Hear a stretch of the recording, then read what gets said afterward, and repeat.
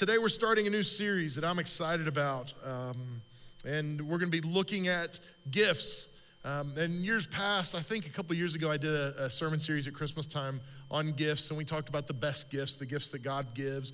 But this year, we're taking a little bit of a different look at some things. How many of you have ever gotten a bad gift before? Has anybody ever gotten a gift that you just thought, man, this is a bad gift? A lot of you. You're a lot more honest than the 9:30 service. The 9:30 service is a bunch of liars. Like 4 people raise their hands. Like, come on, you people. We've all gotten bad gifts. We've all gotten things that we thought, this person didn't think about this gift at all, right? Like they got me something and they didn't even care what they got me.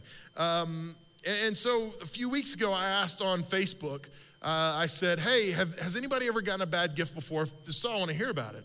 And I got several responses. I want to read a few of those to you today. And some of you are sitting in the room and you're thinking, oh no, don't read mine. You shouldn't have posted it on Facebook. I won't read last names, but I might read your name and your spouse's name. So the first one is, that I'm going to read to you is from Marie. I love Marie. She said this. She said, for her first Christmas together, Dawn wanted to buy me a dustbuster.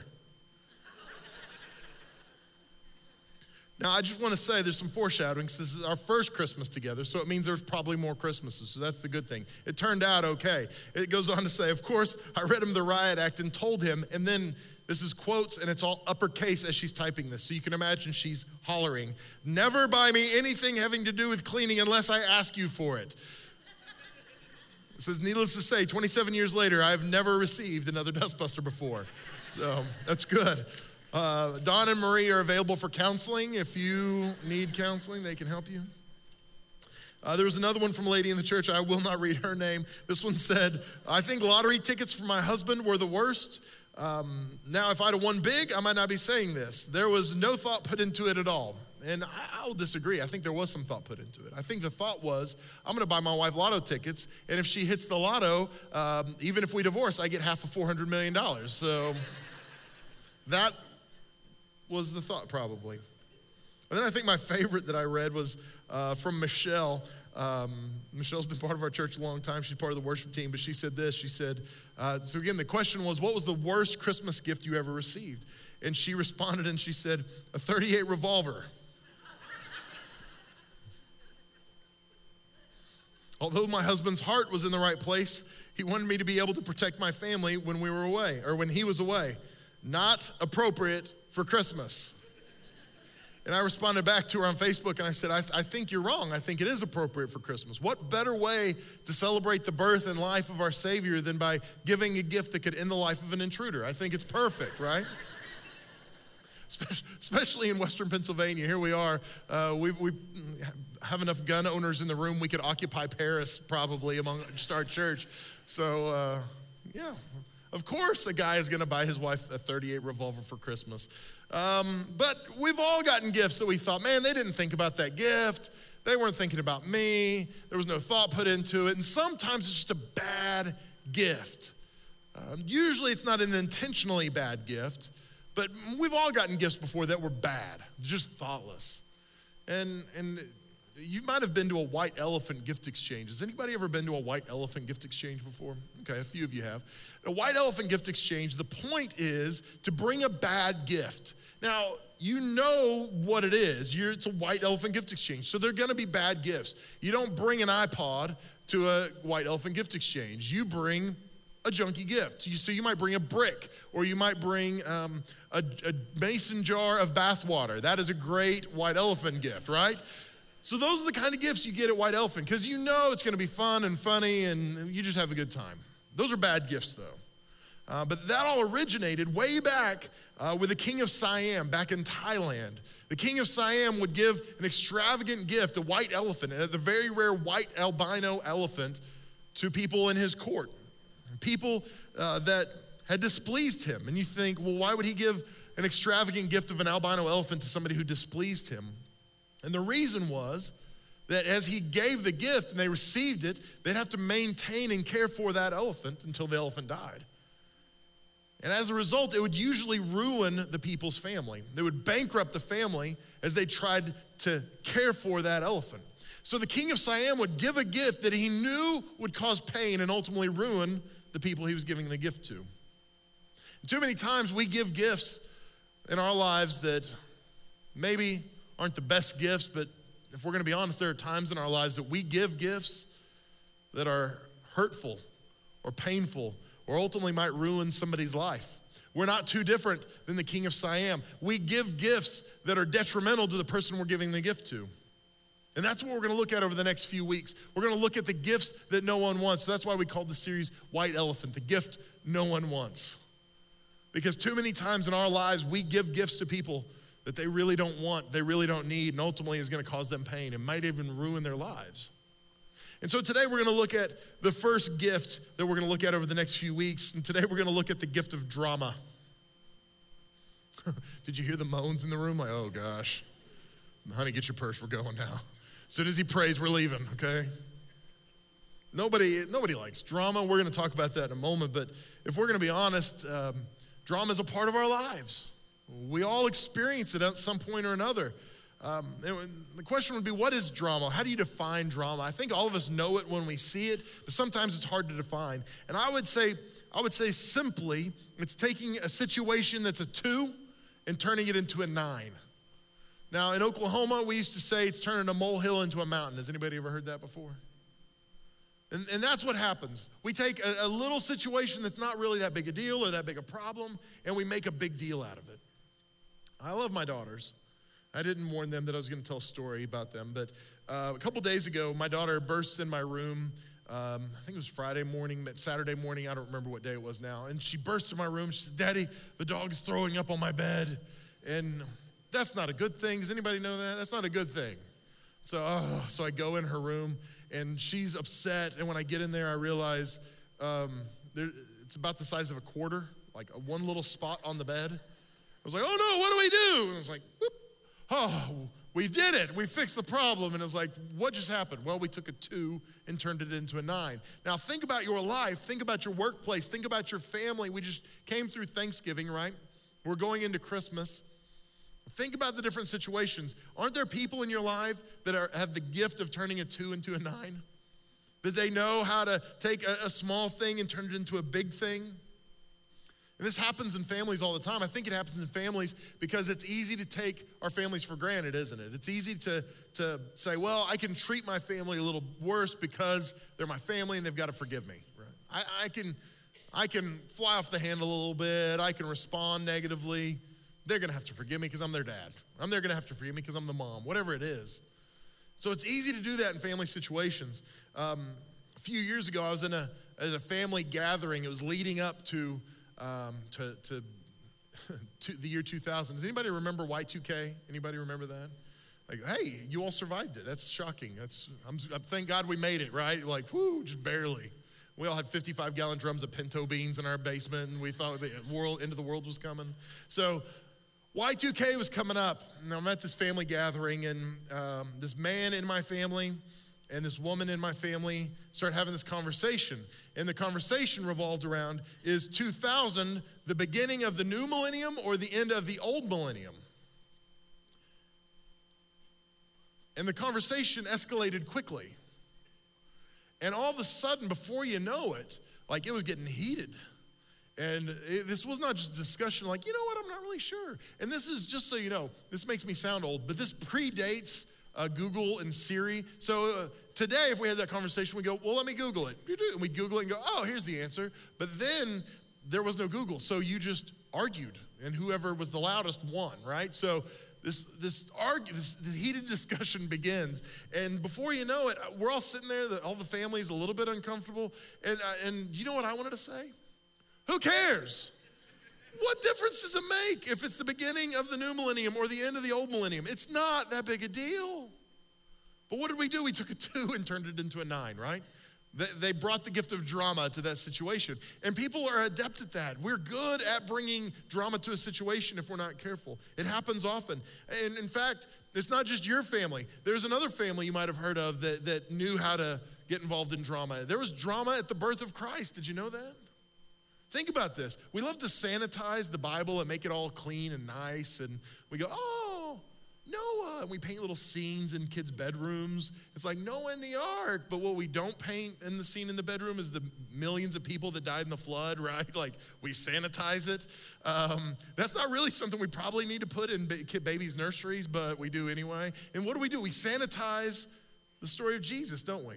We go, oh, Mary, she's pregnant, and oh, it's so sweet, and look at this, and oh, she has her baby in Jesus, and the light shines down, and the angels, but think about it a little more. This is a girl, a young girl. She was unmarried, and she was pregnant, and her story was, God got me pregnant. Now, I'm not trying to be blasphemous, but let's be honest. If somebody walked into your house at Christmas and they were showing, and you're like, oh, I had no idea you were pregnant. You're like, yeah, God got me pregnant. Wouldn't you be a little skeptical? You probably would, wouldn't you? Wouldn't you be going, okay, come on, let's be real. There's no way God did that. Wouldn't there be some drama around that situation? How do you think Mary's mom and dad felt about that situation? How do you think Mary's neighbors responded to that situation? There was drama. It happens in all of our lives. But the truth is, none of us like it. Even the people who give the gift of drama don't really like drama. The psalmist said it like this in Psalm 120, verse 6. He said, too long have I had my dwelling among those who hate peace. He said, I've been living with these people who are fighting and bickering, and there's drama all around me, and I've lived this way too long. He hated drama. Galatians 5 gives a word of warning for those who give the gift of drama. It says, but if you bite and devour one another, watch out that you are not consumed by one another. Jesus said it another way in Matthew chapter 26. He says, if you live by the sword, you'll die by the sword.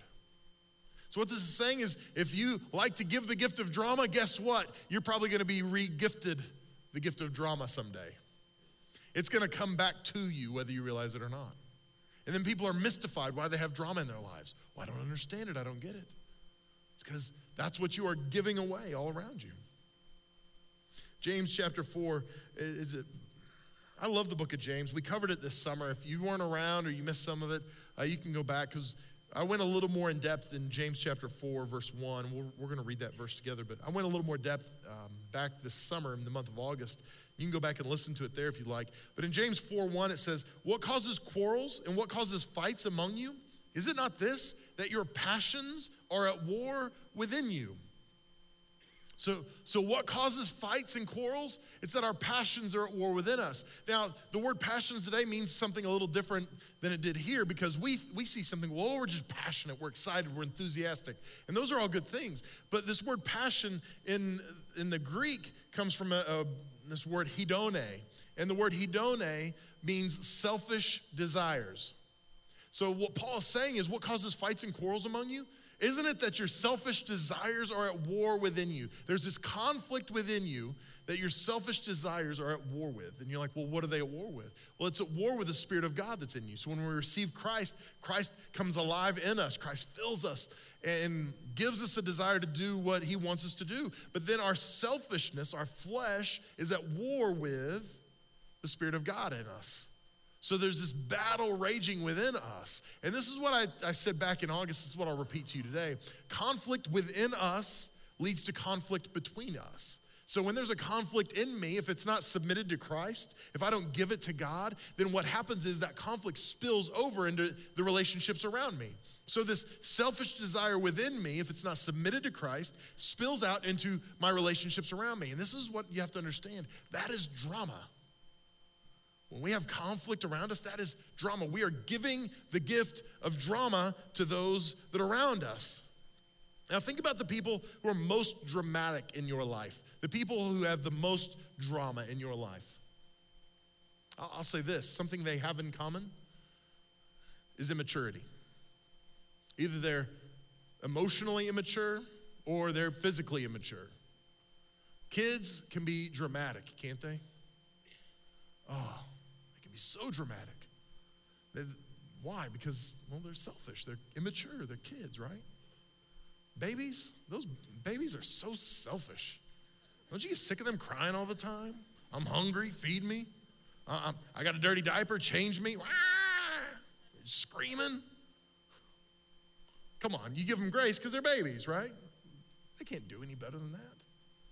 You know what drives me crazy? Is when adults do that. But you know what? Adults do that. They're emotionally immature and they start crying and complaining, screaming. I want what I want. I don't have a lot of grace for adults that do that. When a baby does that, oh yeah, babies are supposed to do that. But at some point we're supposed to mature, right? But adults do that all the time. I said this yesterday, maybe this will get me into trouble, but spiritual maturity has nothing to do with how many years you've been alive on planet Earth. Nothing. Because I promise you, there are elderly people that are less spiritually mature than some of the kids in Josh's youth ministry. Absolutely, without a doubt in my mind. There are people that are way beyond the age that they should be doing this, that emotionally they will cry and complain and throw a fit about stupid things because they're just being selfish. So what do we see? Well, immaturity and these selfish passions are connected. If you don't believe it, let me read this next passage to you. This is from 2 Timothy chapter 2, and Paul is writing to Timothy to share this with the church that he's leading and the people he's leading. And this is what Paul says to Timothy in 2 Timothy 2, verse 22. He says, so flee youthful passions, and this word passions is the same one we saw earlier, hedone. Flee youthful passions, and so run away from selfish immaturity and pursue righteousness. So turn from one and pursue the other. So he says, pursue righteousness, faith, love, and peace, along with those who call on the Lord from a pure heart. Have nothing to do with foolish, ignorant controversies, and know that they breed quarrels. So he's saying if you're gonna be a mature Christian, what you have to do is run away from immature selfishness and run toward the righteousness of God. Pursue God's righteousness.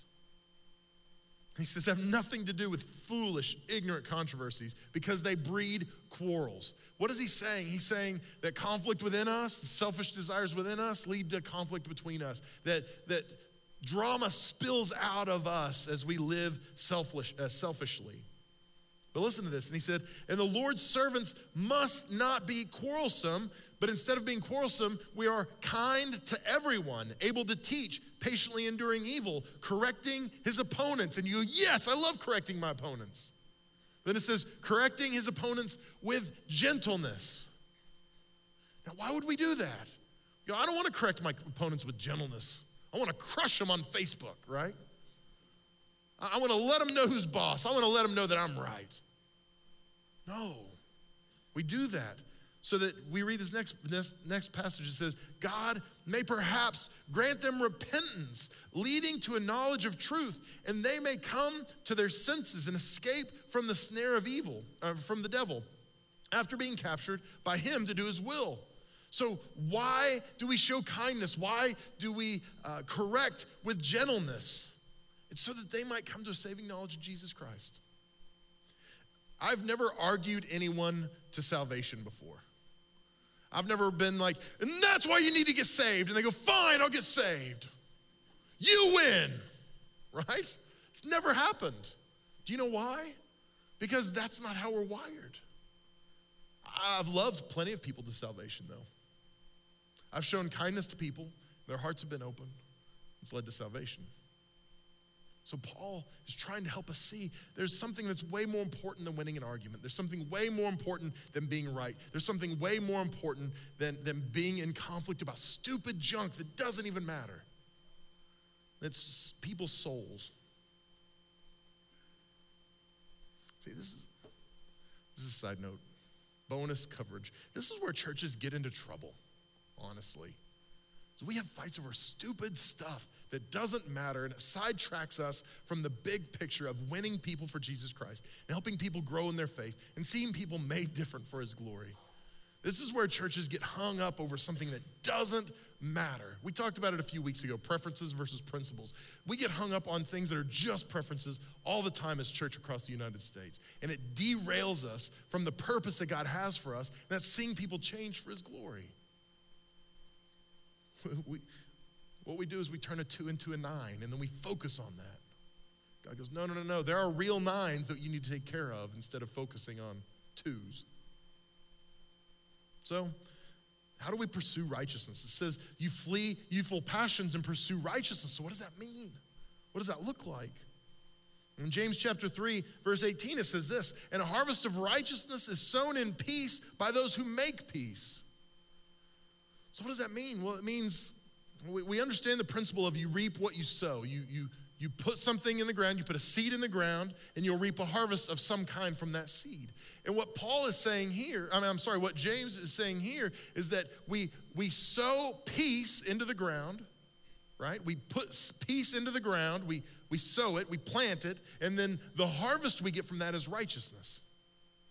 So if we are to pursue righteousness in our life, what we have to do is focus on peace instead of drama. If we're going to be mature in our faith, as we see here that we're supposed to, what do we have to do? We have to pursue peace instead of drama. And how do we do that? Well, we need God's help, to be quite frank with you. We can't do it on our own, can we? See, the word peace, and I've talked about this a lot, but I love this word. In the Hebrew, the word peace means, it's shalom is the way you say it. But the word shalom in the Hebrew, it's not just the state of lack of conflict, because a lot of times, we think of peace like the dad sitting in the living room. He's had a long day at work and he sits down in his favorite chair and the kids are fighting and the TV's on and things are going nuts. And he finally just goes, can I please have some peace and quiet? What's the dad talking about? The dad is talking about, can please stop the fighting. Just stop the noise, right? And that's what we think of as peace sometimes. But that's not really what peace is. That's not what shalom is all about. Shalom is more about a state of well-being. It really has more to do with us being complete or whole. Another way to say it is lacking nothing. And so when we look at this, we see that it's not just about no conflict, but it's about making peace with ourselves. It's about making peace with others. It's about understanding who we are in Christ. So how do we have that righteousness? How do we pursue righteousness and maturity in Christ? It's by pursuing peace and by pursuing wholeness in him. The Apostle Paul wrote to Titus in Titus chapter 3. This was a passage of scripture that, I'll just be honest with you. When I read it, it was a punch in the gut for me. You ever read scriptures like that and you're like, oh my gosh, like I'm a horrible Christian. I can't even believe that I'm, even allowed to live after I read something like this. But this is one that was such a heavy passage. I want to share with you. In Titus 3:1, it says this.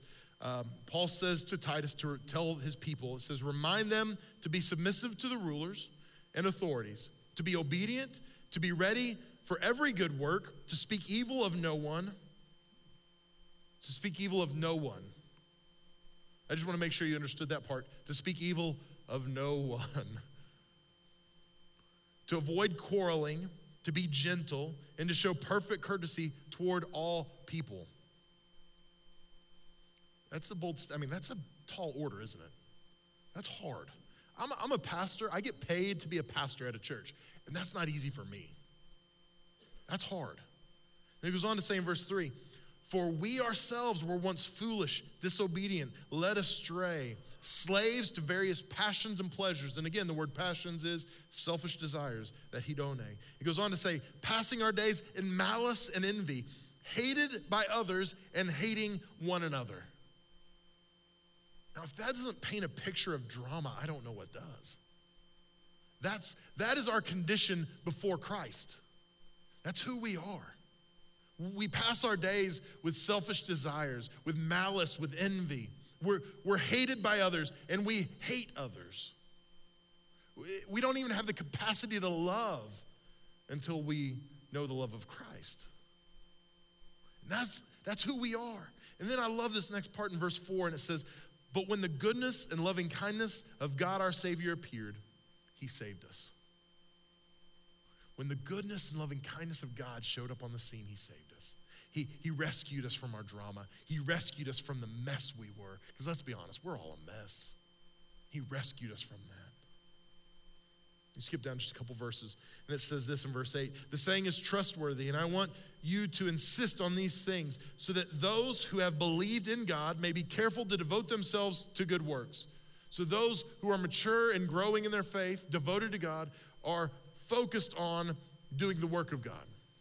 And it says this, these things are excellent and profitable for people. So the work of God and walking in the will of God and the mercy of God and the grace of God, all those things help us build up and bless the body and the people around us.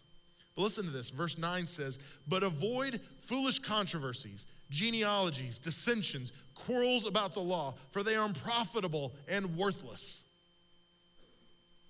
Avoid foolish controversies. You can define what that is. You know what that is. I don't have to tell you what foolish controversies are. It says avoid those things. Genealogies, why would it include genealogies? And one of the reasons is in ancient Israel, even to some degree today, who your ancestors were a really big deal. It was a big deal. It mattered. It was almost like a resume that you could tell, well, here's who my father was, here's who my grandfather was, my great-great-grandfather. Here's who my ancestors were, and the more important your ancestors were, the more important you were. And what this did was it caused division even among believers because of who their ancestors were. And I'd love to say we don't care about those things today, but don't we care about those things today? All across the United States, aren't there people who care what kind of background you came from, how much money you came from, what race you are? And you know what Paul says about that? To Titus, he says, forget about that junk. It doesn't matter. Do you think God cares who your dad is? How important he may be? Or how much of a scoundrel he may be? God doesn't care about that stuff. Why should you care about it? If God doesn't care about it, why do we care about it? But we do. It's easy to look at what somebody drives, where they live, and automatically assign value to them. And Paul says none of that stuff matters. So why are you fighting about it? Why are you making it matter? Why are you taking a 2 and turning it into a 9? Dissensions, quarrels about the law. This is talking about Scripture. They are fighting about Scripture. There are things in Scripture we need to fight about, to be honest with you. There are things that I will fight for. The Bible is inerrant. That is the perfect word of God. I will fight for that. That Jesus is the only way to heaven. I will fight for that. There's a whole bunch of stuff I won't fight about. Honestly, I don't know, and I don't know that I really care that much. I have people all the time ask me about end time events. I don't know how it's going to turn out. I hope that doesn't scare you that your pastor doesn't know how the end time events are going to turn out. But can I tell you something? Jesus said, I don't know the day or the hour.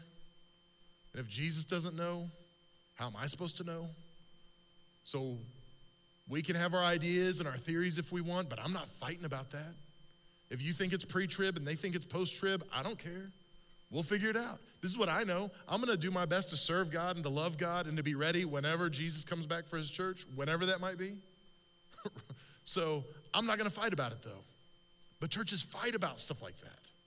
I'm not going to do it. So Paul is telling Titus, don't fight about that kind of stuff. And he says, because it's unprofitable and worthless. Then he goes on in verse 10. This is heavy. It says, as for a person who stirs up division, after warning him once and then twice, have nothing more to do with him, knowing that such a person is warped and sinful. He is self-condemned. Now, this is talking specifically about the church. It's saying in the church family, if somebody is stirring up dissension in the body, you try to correct them, you try to help them, and then when they don't do better, you cut them off. Well, that doesn't sound fair. That doesn't sound right. But this is what Paul is saying. If you want to maintain health in a body, you have to cut out the cancer. I know that's hard, and you're like, this is not the Christmas message I expected to hear today, right? But this is what the gift of drama does. It causes problems and conflict and stirs things up that shouldn't be stirred up. And what Paul is saying is that we avoid the gift of drama at all costs. We avoid it. We walk away from it. We don't have anything to do with it. But that doesn't mean that we don't confront it gently and in love. And when drama comes our way, we don't just put our head in the sand. We avoid giving the gift of drama. We avoid receiving the gift of drama. But when that gift of drama comes our way, we will confront it gently and in love. This is what you have to understand too. If you're the person who says, I don't want to cause any more drama, so I'm just going to listen to the drama as it comes my way. And again, this is good for your workplace, for the church, for your family, whatever it is. If you listen and receive, if you're a receptacle for drama, then the person who is giving you that gift thinks that you agree with them. They're being affirmed because they go, well, you know what? If they disagreed, they'd say something. So this is what I think. And did you know so-and-so is doing this, and I can't believe they'd even do that. Can you believe they're acting that way? And you just stand there, that you are agreeing with them by default. And this is what that means. You are part of the drama. So we confront gently and in love. Proverbs 16:7 says this. I love this. It says, when a man's ways please the Lord, he makes even his enemies be at peace with him. When we focus on just pursuing God and loving God well and submitting our whole lives to him, he does something incredible. We see promises like this over and over in Scripture where in Psalms it says the steps of the righteous are ordered by God. That God directs our path. He makes our path straight. And he causes even our enemies to be at peace with us. There's something powerful about that. I don't have to worry about drama when I'm focused on pursuing Christ, when I'm focused on making him the center of my world. There's a passage I want to read to you in John chapter 14. This is Jesus talking, and usually I use the English Standard Version of the Bible, but for this I want to read from the New Living Translation. It says this in John 14:27. This is Jesus, he's leaving, he's preparing his disciples for him to be gone. He says, I'm leaving you with a gift, peace of mind and heart. And the peace I give is a gift the world cannot give. So don't be troubled or afraid. He says, I'm leaving you with a gift. It's peace of mind and peace of heart. It's interesting because he doesn't say this is a gift the world won't give, but he said it's a gift the world cannot give. He says the gift of peace is a gift the world is incapable of giving to you. Peace and security are closely related. When I feel secure, when I feel like I have enough money, I feel at peace with my finances, right? When I feel like my marriage is in a healthy place, I feel secure and I'm at peace in my marriage. When my job is going well and things are good, I feel like it is enough. All those things, I feel secure. I feel at peace. Does that make sense? But lack is directly in conflict with security. So if I feel like I don't have enough money, I'm not gonna be able to pay my bills. It creates insecurity in me. It creates a sense of disruption. It feels like I don't have any peace because I don't have enough money to pay my bills. Are you tracking with me? Do you understand what I'm saying? So what Jesus says is, too many people, too many Christians are trying to find the gift of peace in the world. We're trying to find peace through getting enough. See, there's a lack in us. Maybe it's a lack of money. Maybe it's a lack of prestige. Maybe it's a lack of standing in our workplace, that if I could just go a little higher on the totem pole, move up to the corner office, then I would be in a place I'd feel better. In my marriage, I feel like, man, maybe I'm not enough. Maybe I'm not enough of a dad or a husband, and I feel insecure in who I am. And we try to just do better. Maybe if I just read another self-help book. Maybe if I just work a little harder, I'll get more hours and I'll move up or get more money, and then that insecurity will be gone. But this is what Jesus says. He says, the gift I'm giving to you, peace and security, it can't come from the world. There's nothing you can do physically to give yourself that gift. The world is incapable of giving that gift. And he says, I'm the one who gives the gift of peace. See, what we see is the world says, hey, I got something for you. Oh, it's great. You're going to love it. It's everything you need. And we go, okay, that's great. But what we're really receiving is not peace, but it's insecurity. And that insecurity within us causes those selfish ambitions and desires to be stirred up. And before you know it, we're giving the gift of drama. We've received the gift of drama and we are giving it out. See, what Jesus says is, I'm giving you the gift of peace. The gift of peace says, you are enough. You don't have to strive. You're everything you need to be in Christ. It says you have enough. Yeah, you might feel like your bank account's a little low, but you know what? You don't have to strive. Jesus is enough for you. He can supply every one of your needs, take care of it for you. And he says, you will be enough. You don't have to try to fix yourself. You don't have to try to make yourself right. He's the one who fixes you. He's the one who fixes me. There's security in Christ. See, the world says you're not enough. You don't have enough. You need more. Accumulate, accumulate, accumulate. Jesus gives the gift of peace. Not only does he give us the gift of peace, we receive that, but then he goes on in Matthew chapter 5 in the Beatitudes, in the Sermon on the Mount, he says this, blessed are the peacemakers, for they shall be called sons of God. So what we're called to do is not just receive this gift of peace, this gift of wholeness and completion and a lack of nothing, but we're instructed to give that as well. So we receive that gift of peace, and then we make peace, not just squelch conflict, but what we do is we actually help people see that they lack nothing as well.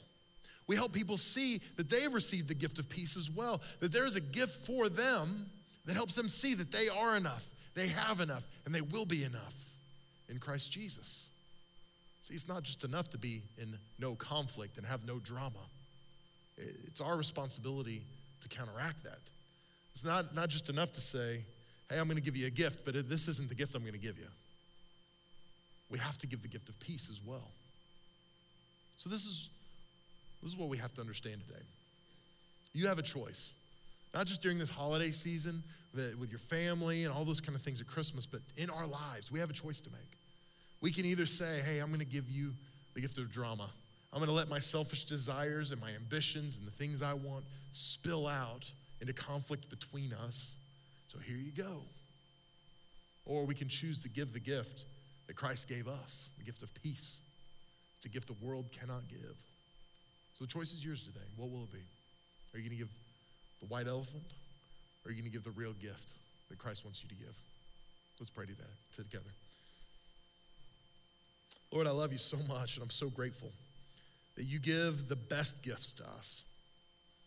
And God, I pray right now for those that are here today that are struggling. Maybe they have lived a life full of drama. Maybe they've been giving that gift of drama out all around them, God. God, I pray that you help them see that there's no condemnation. But Lord, today there's a better way. Lord, I pray today you would help us all receive the gift of peace. Help us to walk and live in that peace. And Lord, not only that, but God, let us be dispensers of peace as well. Help us to see, help people see who they are in you.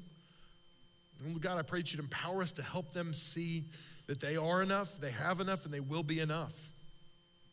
And God, I pray that it would change our world and change our families and change our workplaces. So God, have your way among us.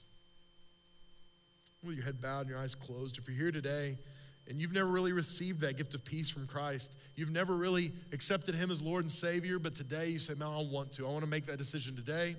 I want to begin right now. I'm not going to embarrass you or bring you forward or anything like that. I just want to ask you to do something bold. I want you to raise your hand with nobody looking around, and I'll acknowledge you, and you can put your hand down. I just want to pray with you. So if that's you today, and you say, Mel, I want to make Jesus Lord of my life, would you just slip your hand up? Thank you. Over here on my right. Thank you, sir. Thank you, ma'am, on my right. I see you. You can put your hand down. Thank you. Back by the cameras. Thank you. Who else would say, that's me, pray for me. I want to make Jesus Lord of my life today. I want to receive that gift of peace. I know the world can't give it. Thank you. Over here on my left. Thank you, ma'am. Thank you, sir. Back in the center section. I see you back there. You can put your hand down. Praise God. Just a few more seconds. Anyone else?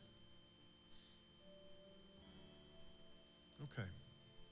With nobody looking around, I want everybody to pray this prayer out loud, whether you raised your hand or not. Pray this prayer with me. Dear Jesus, thank you for loving me. And thank you for paying the price for my sin on the cross. Today, I give you my life. Use it for your glory. Thank you for giving me the gift of peace in my mind and in my heart. I am yours today. Help me not give the gift of drama and conflict and selfishness, but let me live my life for your glory. I'm never turning back to my old ways. I am yours. In Jesus' name, amen. Hey, can we give God a round of applause today? Thank you, Lord.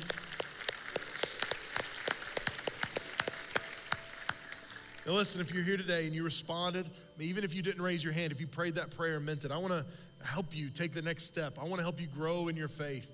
And so one of the things we do is we ask you to be bold enough to fill this card out. There's a card like this in the seat back in front of you. Take a moment, fill this out, and then drop it in the offering box as you leave today. We want to help you take the next step in your faith journey, help grow as a disciple, and become everything that God wants you to become. If you're here in this room and you're a little uncomfortable filling the card out, I get it. If you're sitting here, though, and you'd like to respond differently, or if you're watching online, this is what you can do. You can take out your mobile device or your cell phone and simply text the word salvation to the number 555-888. So text the word salvation, S-A-L-V-A-T-I-O-N, to 555-888. And when you do that, we'll respond back to you. Well, we want to resource you, and we want to help you take the next step in your faith journey. So again, guys, thank you for making that decision.